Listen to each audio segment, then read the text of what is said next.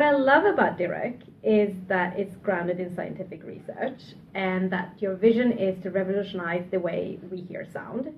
And you want to change the world of sound by building technologies that help millions of people getting better sound experiences and thereby making the world a slightly better place. So we want to know the story behind how everything started and why sound. So the story started at Uppsala University, and I was studying for my master thesis, and I came across, we had our last course in signal processing. It was called adaptive signal processing, and one of the professors that taught that course was a big hi-fi enthusiast. And of course, he was starting, this was in 1999, so way before any kind of digital revolution had happened really in audio. And he was intrigued by the idea of taking his groundbreaking digital signal processing research into the audio domain. He was using this, for at that time 3G, 4G radio systems with Ericsson or controlling robots and stuff. I was starting to think like, how can I apply this to hi-fi, his big hobby? And me and a buddy came in and asked him if he had any interesting master thesis project. And he was, yeah, I got something for you guys.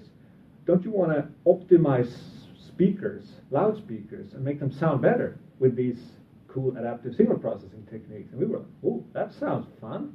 Yeah, for sure, let's do it.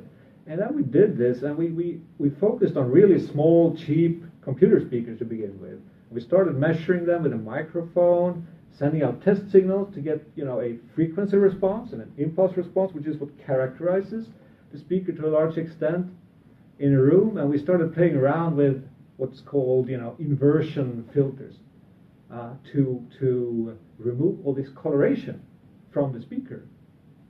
And the difference it made in those early experiments was astonishing. It was huge. It was like night and day. And we were like, wow, we have to do something with this commercially. So it really started with those. It was a few other master thesis projects at the same time that got us thinking that there's something real here. We could take any cheap speaker and make it sound dramatically much better, It was like, this is cool. We're going to outrival Dolby with this. So that was the whole start of it. And then we started a company after having won a business plan contest. 6 of us, 2 professors, the rest of us PhD students.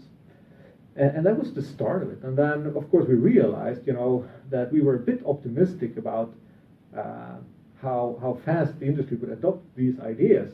Because we were like, you could hear the improvement and, you want to implement it right away. Yes, for sure. But the industry wasn't so keen on it. First of all, they were skeptical about digital because they came from a very different tradition. The only thing that was digital in audio back then was a CD, essentially, right? So it was kind of a lot of missionary work in the beginning. And what was fun was that the first customer that really understood this and adopted it immediately was BMW, the car maker. And they had a problem. They were very forward-looking. They're a very pioneering company overall, right? So they wanted to bring this really high-end hi-fi experience to their cars, but there was no way they could do it because the car cabin is an extremely acoustically challenging space. Lots of early reflections, standing waves. Speakers are located in the doors, at your knees, maybe at the windshield. So it's just nasty. So how could they bring this great sounding experience to the car? It was impossible with analog means.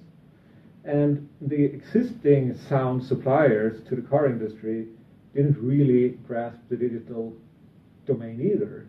So we came in, we showed the guys at BMW what we could do with small hi-fi systems, and they were blown away, and then we started working with them.